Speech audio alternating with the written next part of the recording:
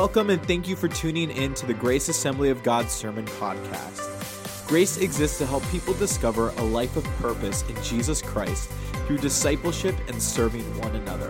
If you would like additional information, visit us online at www.graceofbelair.com. Again, thank you for joining us and enjoy this week's message. I want to share with you this morning, we've started a series last week on the word witnesses. Witnesses. The term witnesses, that term is a term that describes one of the primary functions of the people of God from the book of Genesis to the book of Revelation. We are called to be the faithful witnesses of the acts of God that we have experienced and that we have seen God do. So the term witnesses, Jesus said, "You shall be my witnesses after the Holy Spirit has come upon you, and you'll be my witnesses in Jerusalem, Judea, Samaria, and the uttermost part of the earth." Jesus said, "As the Father has sent me, even so send I you." What? It sounds like the torture chambers. I'm sorry. Maybe we moved the cry room, and it's working. If that's what it is, it's definitely working. All right. And today the story is from John chapter 4, and it centers around Jesus as a witness to the Samaritan woman who came to the well. Someone said, if you think you are too small to make a difference, obviously you've never been in bed with a mosquito. True enough. You ever slapped yourself in the face, like you're clutched in the darkness of that thing? But on the other side of the coin, all it takes for evil to triumph is for good men to do nothing. The main point of this whole message today is because people matter to God.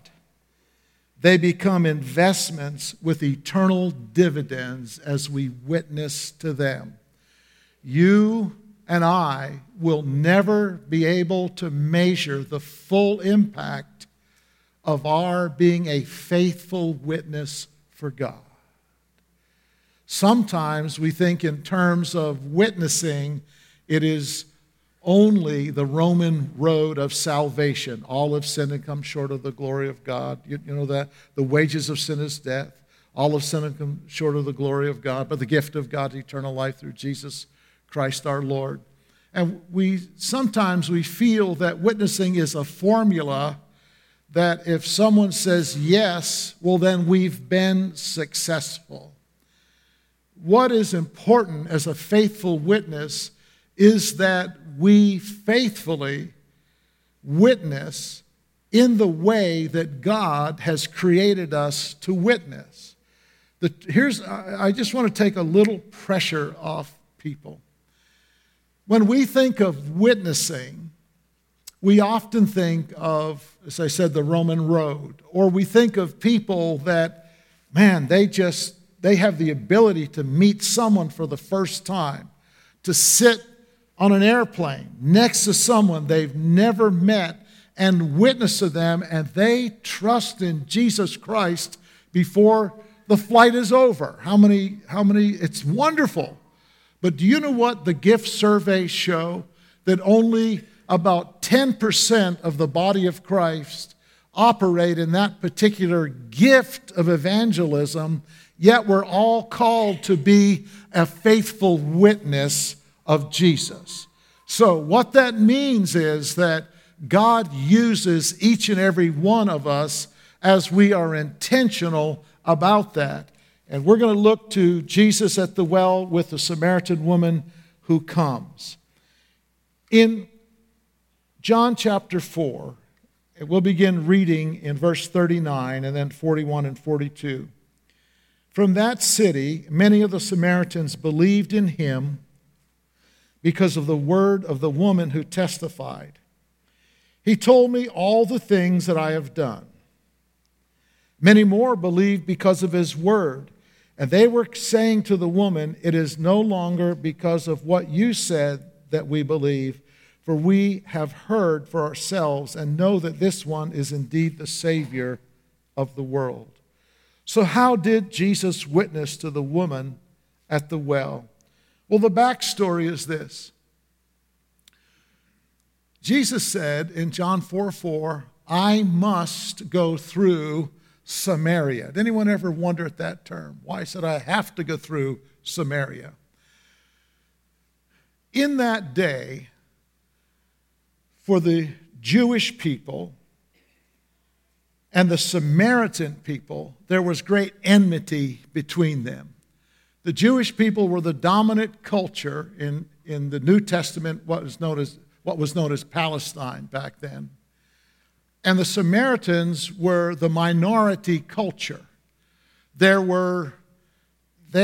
had, the Samaritans, the history, how it came about, was that they're the product of Jewish ancestors who, after King Solomon, the kingdom of Israel, which had involved 12 tribes, and I'll just share a little history lesson with you. I love history, backstories. And so when King Solomon had passed away, the latter part of King Solomon's life, he really started to lay heavy taxes upon the people and actually abuse the people of God. And when he passed away, his son took the throne. And wise elders from Israel, the nation of Israel, 12 tribes, they came to him and said, look, we will be your faithful subjects, but please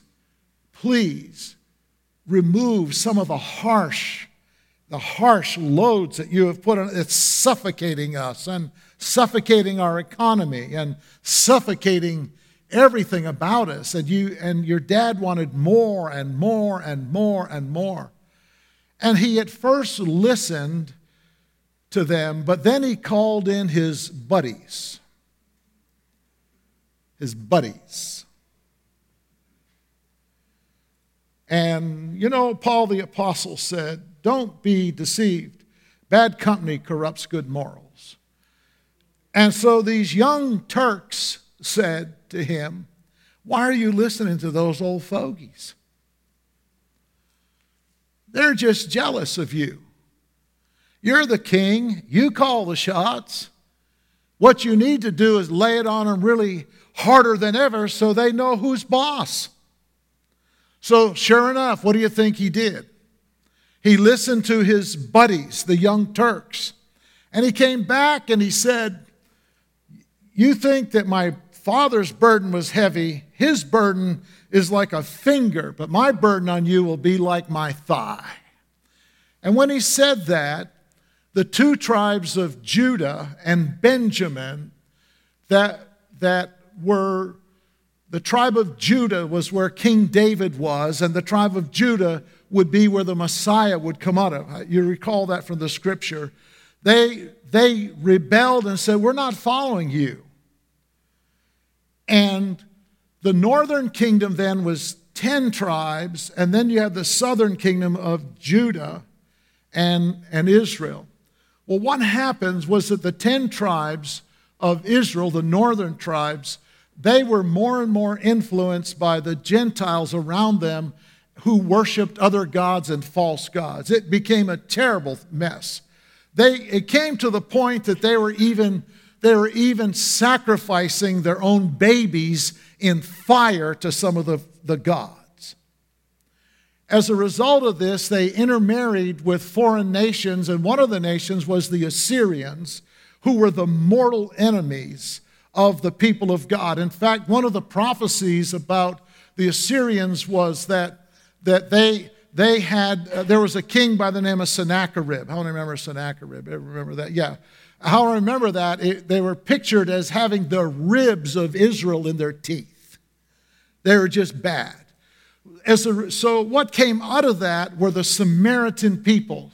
And the Samaritan people rejected the prophets, they rejected David and that the Messiah would come through the Davidic line, all the wisdom literature. All they held to was the first 5 books of what is known as the Pentateuch, or the Bible today, called the Pentateuch, that Moses had written. And they claimed Abraham as their father like the Jewish people did, but they went so far as to say, we're not going to Jerusalem and worship. We don't have to go that far. We're going to make our own temple. And they built a temple on Mount Gerizim. And they said, we're going to do things our own way. Well, what had happened over the years, because the Jewish people were the dominant culture and the Samaritans were the minority culture, there was ill treatment. And this is what I know. That whenever a dominant culture mistreats a minority culture, there's going to be pushback. How many know that? You just don't do that and think you can get away with it. You might be able to do that, and someone will kiss up to you to your face, but I'm telling you, it is human nature to get back at people who have mocked you or devalued you. How many understand what I'm saying? Just briefly, I had the privilege when I was first in ministry to work with a brilliant man, whose son would become the general of the Salvation Army for the United States, Israel Gaither. Israel Gaither was an African-American man who grew up in the Deep South. And he worked his way through college in the Depression in the Deep South. Now, how many know that just did not happen? When he graduated from college, the only work that was available to him, he worked in a big white man's house. That's what he did. Drove cars, and this man was a prince among men. But he told me, Brother Paul, we became very, very, very close with each other. I just loved him and his heart for God, and I admired him so much. And he just shared things with me. He said, I was part of a servant crew.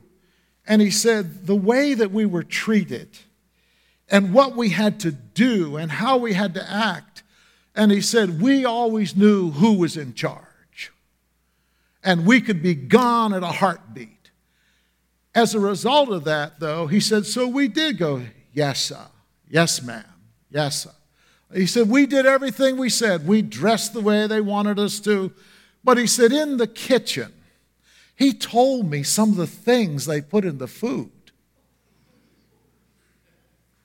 And we'd serve them soup. Yes, sir. And I won't tell you what the ingredients were, but I am telling you, most of you would be running for the bathrooms right now if I told you those things. It was their way of pushing back. And the Samaritans and the enmity that was there. And so when Jesus said, I have to go through Samaria, in verse 4, it was a remarkable statement, because most Jewish people, when they went to Galilee, rather than going the direct route, which was through Samaria, they would go way out of their way, about 20 miles on foot, east of Jerusalem, and walk up along the Jordan River and then go to the Galilean region rather than taking the direct route. And so instead of going on 95 to come home to Harford County, you would choose to take a country road somewhere that was far longer, not because you wanted to, but because you wanted to avoid certain kinds of people. How many see what I'm saying? Now, in just a few weeks, we have an opportunity to be a faithful witness of God in the inner city of Baltimore, at a church that's doing something for God, but they don't have the resources that we have. They're reclaiming people who are lost and wounded and beat up. And so they've asked for help. And so that's why we're doing this extreme makeover on it's actually May 16th through the 18th, but we're concentrating on the 18th. But Jesus said, I'm not going to go where everyone else is going. I'm going to go through Samaria. He took a risk. And then he met the woman at the well. And you know the story of the woman at the well. She was a person that she had had 5 husbands. And now she was living with one. It wasn't her husband. It was living with a guy. Everyone in that small town of about 2,000, they all knew her. They knew what she was about. It was a shameful state that she was living in. And she came at noontime to get water from the well to avoid the women, the itty-bitties from the city that would come out early in the morning to get water. How many of you can see that? I'd do the same, wouldn't you? I mean, listen, I'm not justifying what she did, but I'm not going to be around people. If I'm a dog and you kick me, I'm not going to go back for more. You understand what I'm saying? So she comes at noontime, and there's Jesus. He's sitting there by the well, and he asked her for a drink of water. And she said, what? She said, you would ask me to give you a drink of water? Now, there's more to this story. She said, I'm a Samaritan, and you're a Jewish person. That would never happen. But the other thing that's unspoken, and we see it just a little bit later on when the disciples came back and said, hey, we need to eat, was this. In those biblical days, it's called an ancient Near East culture, and even into biblical times, it was a man in public with his wife did not speak to his wife in public. You just didn't. You didn't speak to a woman in public. That's why Jesus' ministry was so powerful. Remember Luke 18 when the woman came with the issue of blood? He reached out, and in Luke you'll see so many of his miracles were centered around women. And so Jesus was speaking with this woman, and so he said, would you give me a drink? And she went on, and how would that be? And then he said to her, I'll give you living water. Well, so how did he witness? The first thing is this in your notes. An adventure on God's mission. Jesus saw chance encounters as divine appointments. And do you know that wherever you go, God has people made in his image, and there's an opportunity for you to be a faithful witness of Jesus Christ. Isn't that exciting? It's an adventure when we give it to the Lord. The second thing is that he was willing to bridge a cultural divide and go out of his way. A few years ago, we went down, we took a team down, we helped Pastor Ed and Gloria de Blasio. Ed is an accountant, she was a school teacher.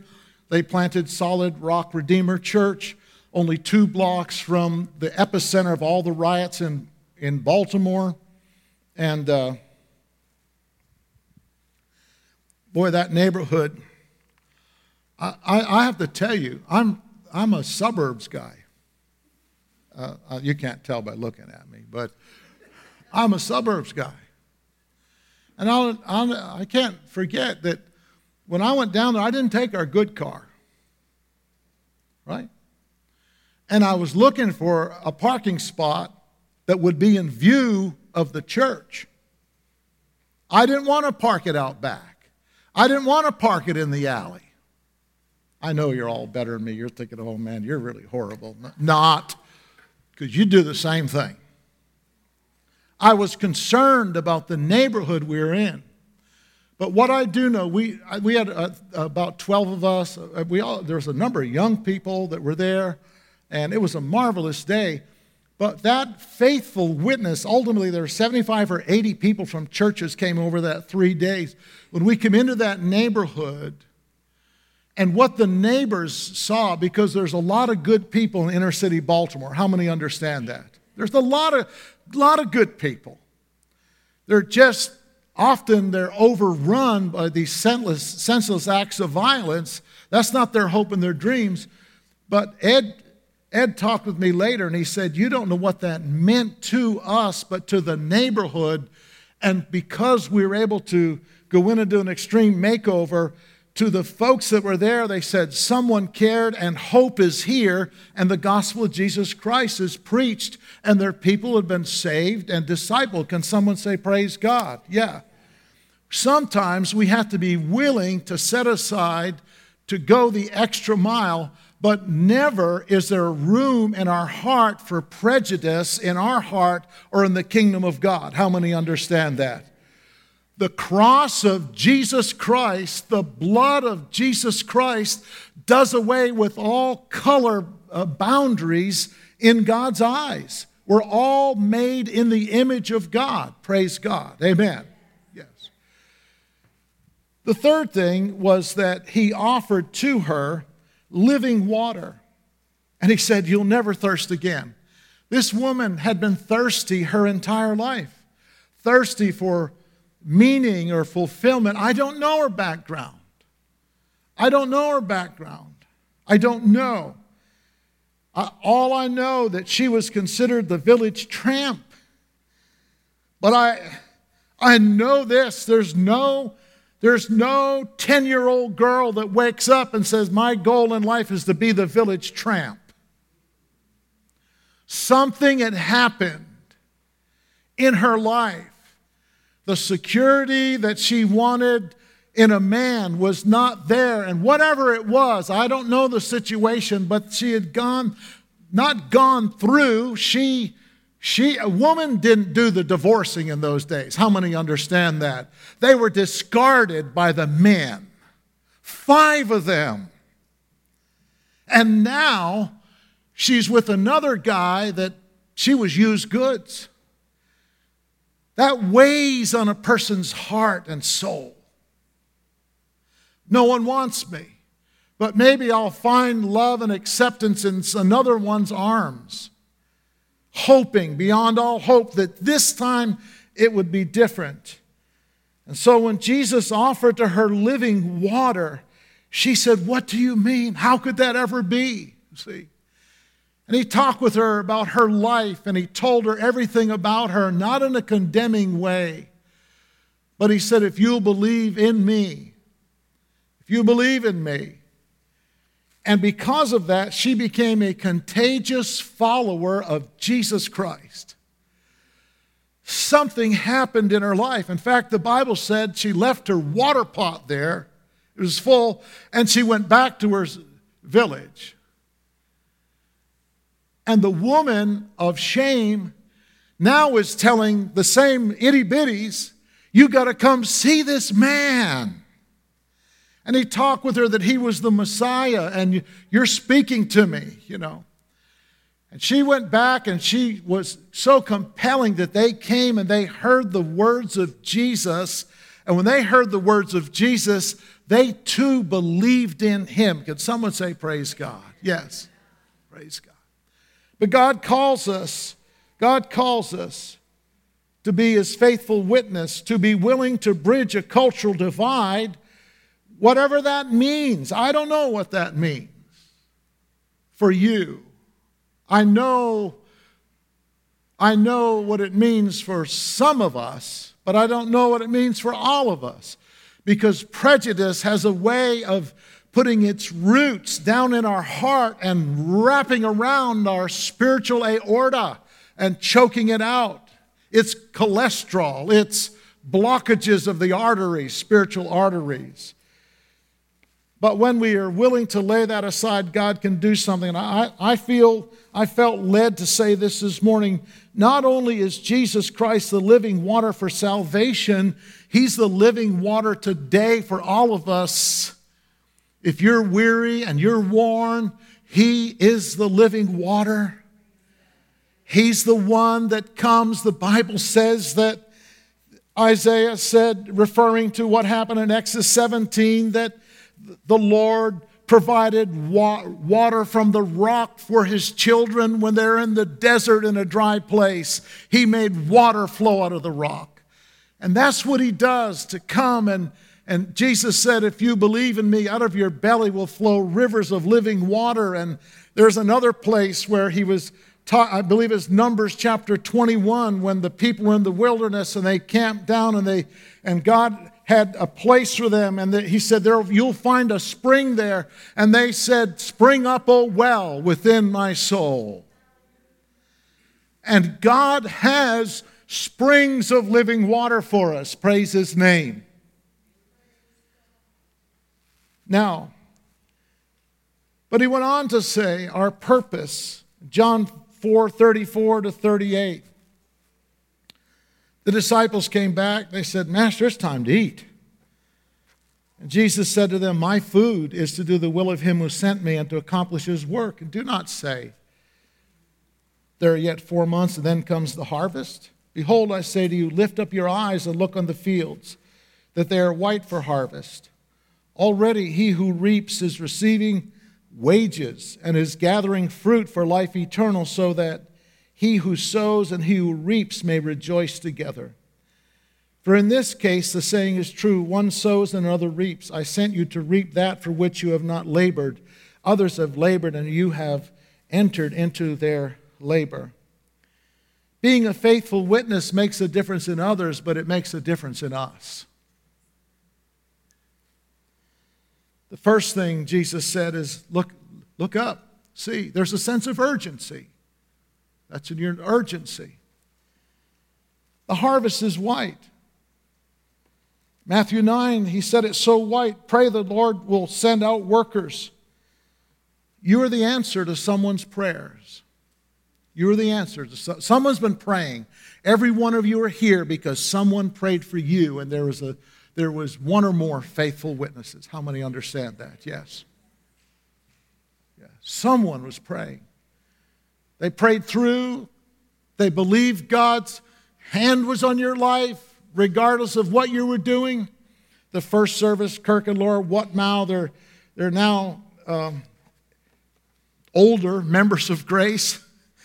But I love Kirk. He loves God's Word. They're like yin and yang together, if you know Kirk and Laura. I mean, he's this crusty guy, and loves God's Word. And Laura loves God's Word, but she loves what the Holy Spirit's done in her. She has this testimony, and just, it was just wonderful. And she's recently retired. And so this morning at prayer, we pray for about a half hour before service. We just pray God will work and move and have His way. And she said, Kirk said, Pastor Paul, he said, that's true. He said, you just don't know how important a witness is and how long it'll take. He said, Laura and I, we went bowling with some friends, and they witnessed us about Jesus. And he said, I got so mad. I could see him right now, He said, I said to Laura, we got in the car, we'll never go out with them again. That finger point, like we'll never, like you're a conductor, we'll never go out with them again. He said 10 years later, they came to faith in Jesus Christ. They did. And he said, we would not go out with them. And they met each other at a GLOW conference. Some of you remember the GLOW conference. And they come up and said, when did you get saved? And come to find out they'd been praying for him and her that entire time. See, God is at work. All right. God is at work. He's there for us. But he said, be urgent. Our purpose becomes our fulfillment is our food and strength. Jesus said, my will is my strength and my food is to do the will of the Father and to accomplish His purpose. When we are His faithful witnesses, there's a fulfillment that becomes our food and our strength. It determines what we see as the next thing. He said, look up, lift up your eyes and see. The fields are white for harvest. Listen, those people that are mowing your lawn, those people that might look differently than you, and they speak differently than you.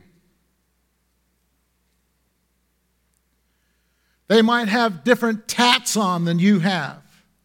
They might say different things than what you have. And you might be lily white, and there's not a mark on your body. But you cannot tell what's in the heart of man by looking at the outside. How many understand that? God looks on the heart.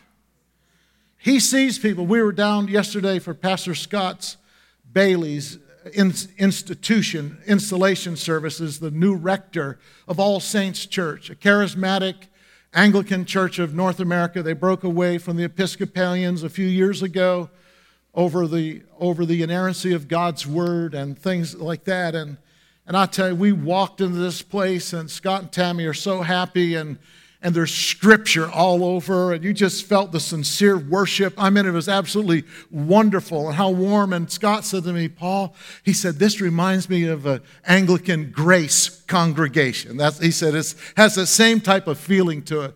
But we stopped at McDonald's. We stopped at McDonald's. I just want to say this. People start looking down their noses at people of different colors. There were 18 workers in McDonald's.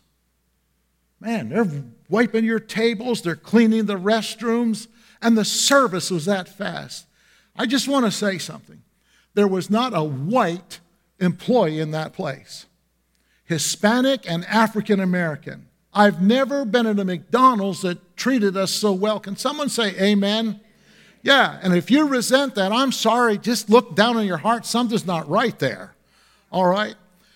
And Scott said, and I looked around, and they're just like here's just so many, there were different cultures, and I thought that's the kingdom of God.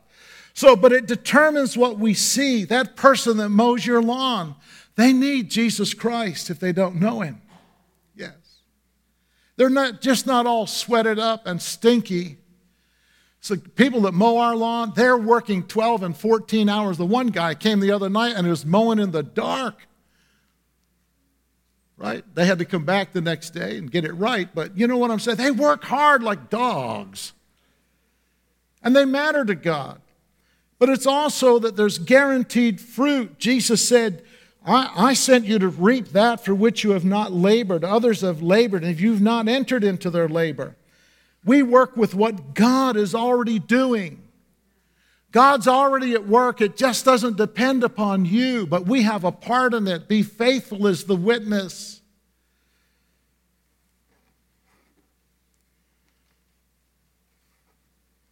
You might have heard the story, that the account of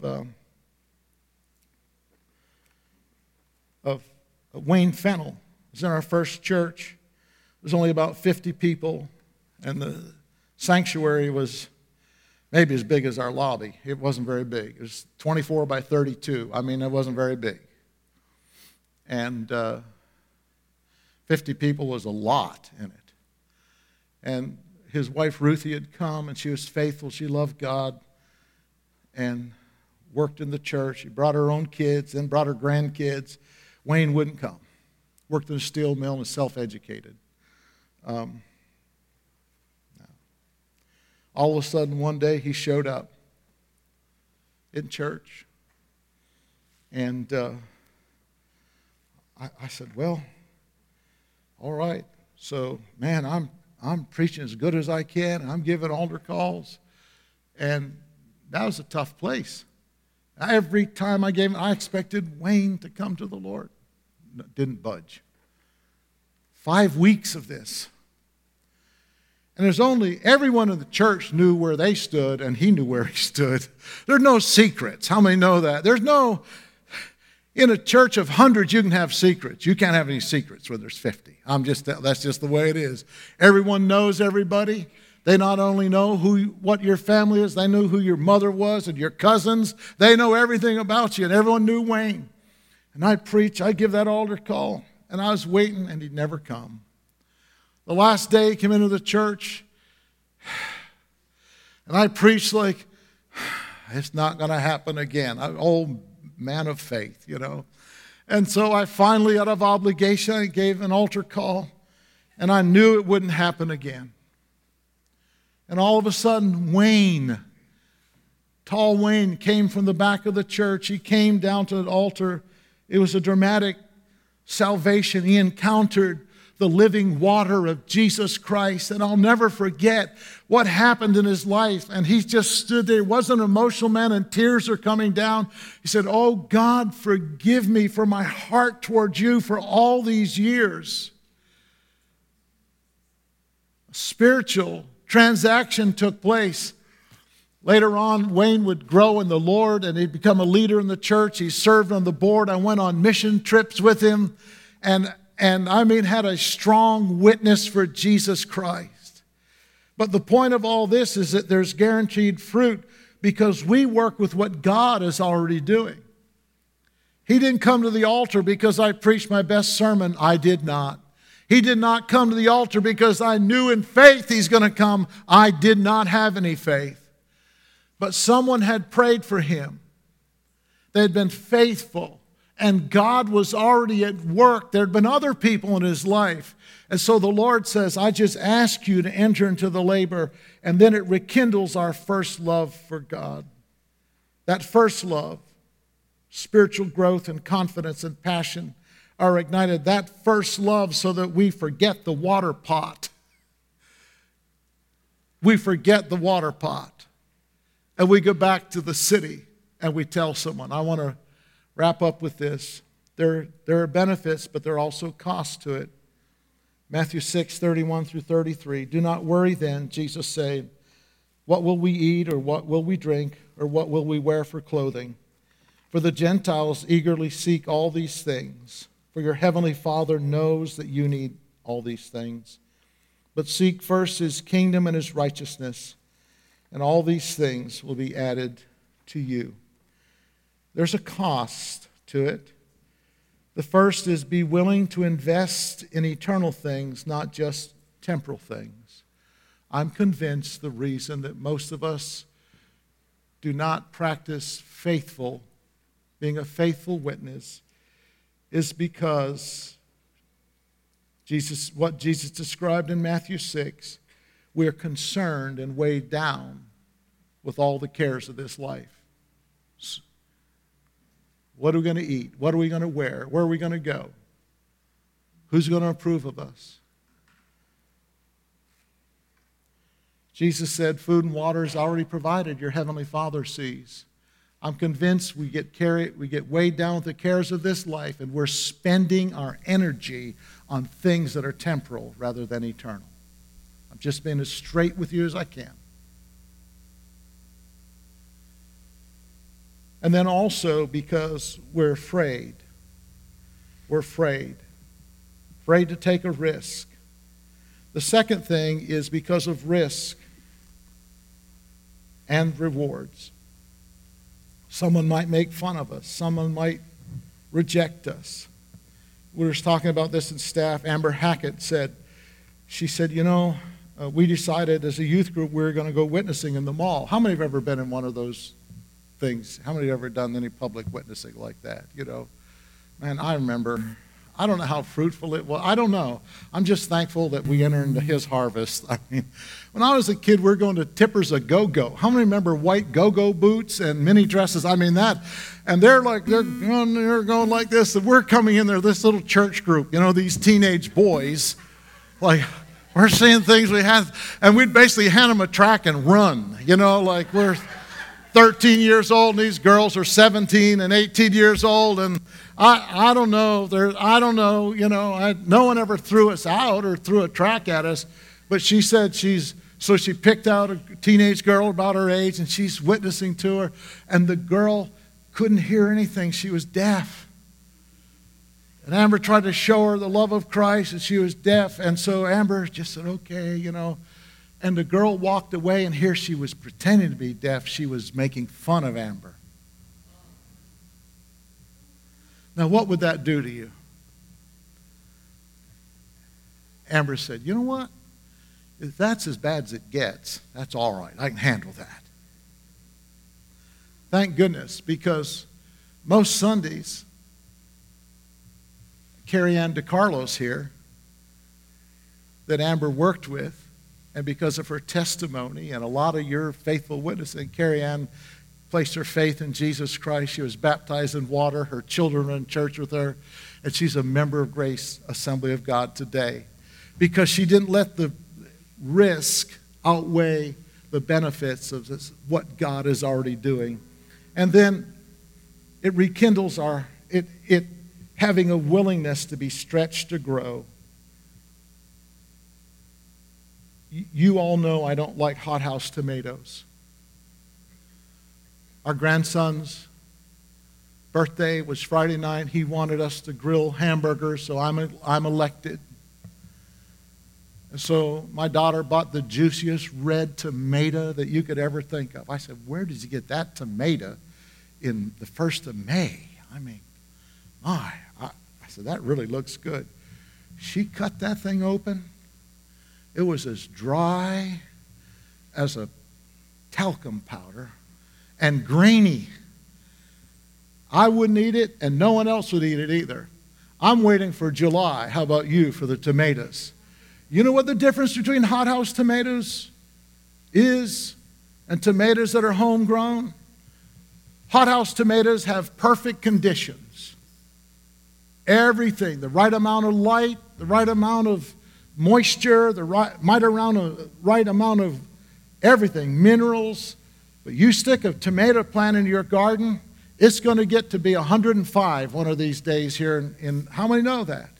There's going to be times it's cool, it's rainy, then there's drought season. But after about 60 to 75 days, you're going to find the juiciest, plumpest tomatoes that you would ever want. And you know why?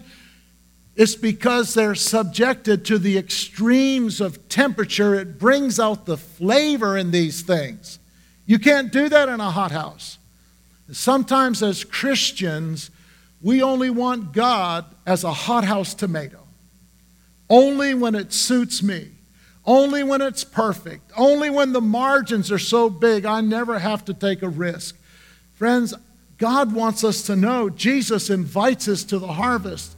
But the harvest sometimes means long hours and sweatiness and all those other things. But the payoffs of that harvest and how he will grow you because we have been a faithful witness have no comparison. No comparison to when we insist on directing our own life. And when we step into that harvest, the springs of living water, you'll find they will nourish your heart. Can someone say amen? You'll never thirst again. That's what he gives to us. The promise is, Isaiah 41:10, the Lord said, fear not, for I am with you. Be not dismayed, for I am your God. I will strengthen you. I will help you. I will uphold you with my righteous right hand. Praise his name. Praise God. Amen. The challenge is that we go into all the world being his faithful witness because people matter to God. They will receive living water and eternal life, and will receive our own springs of living water and the blessings of obedience that come through that. Praise God. I want you to bow your heads with me. I want to pray for you. First of all, if you're here this morning, you're a follower of Jesus Christ, but you'd say, Pastor, I'm thirsty for the living water, the springs of living water, the wells of water to be moved and quickened inside of me. Again, I need that. I'm worn, I'm weary, I'm tired, just like Jesus sat down by that well. If that's you, just lift your hand today and say, Lord, I need another drink from you. Yes.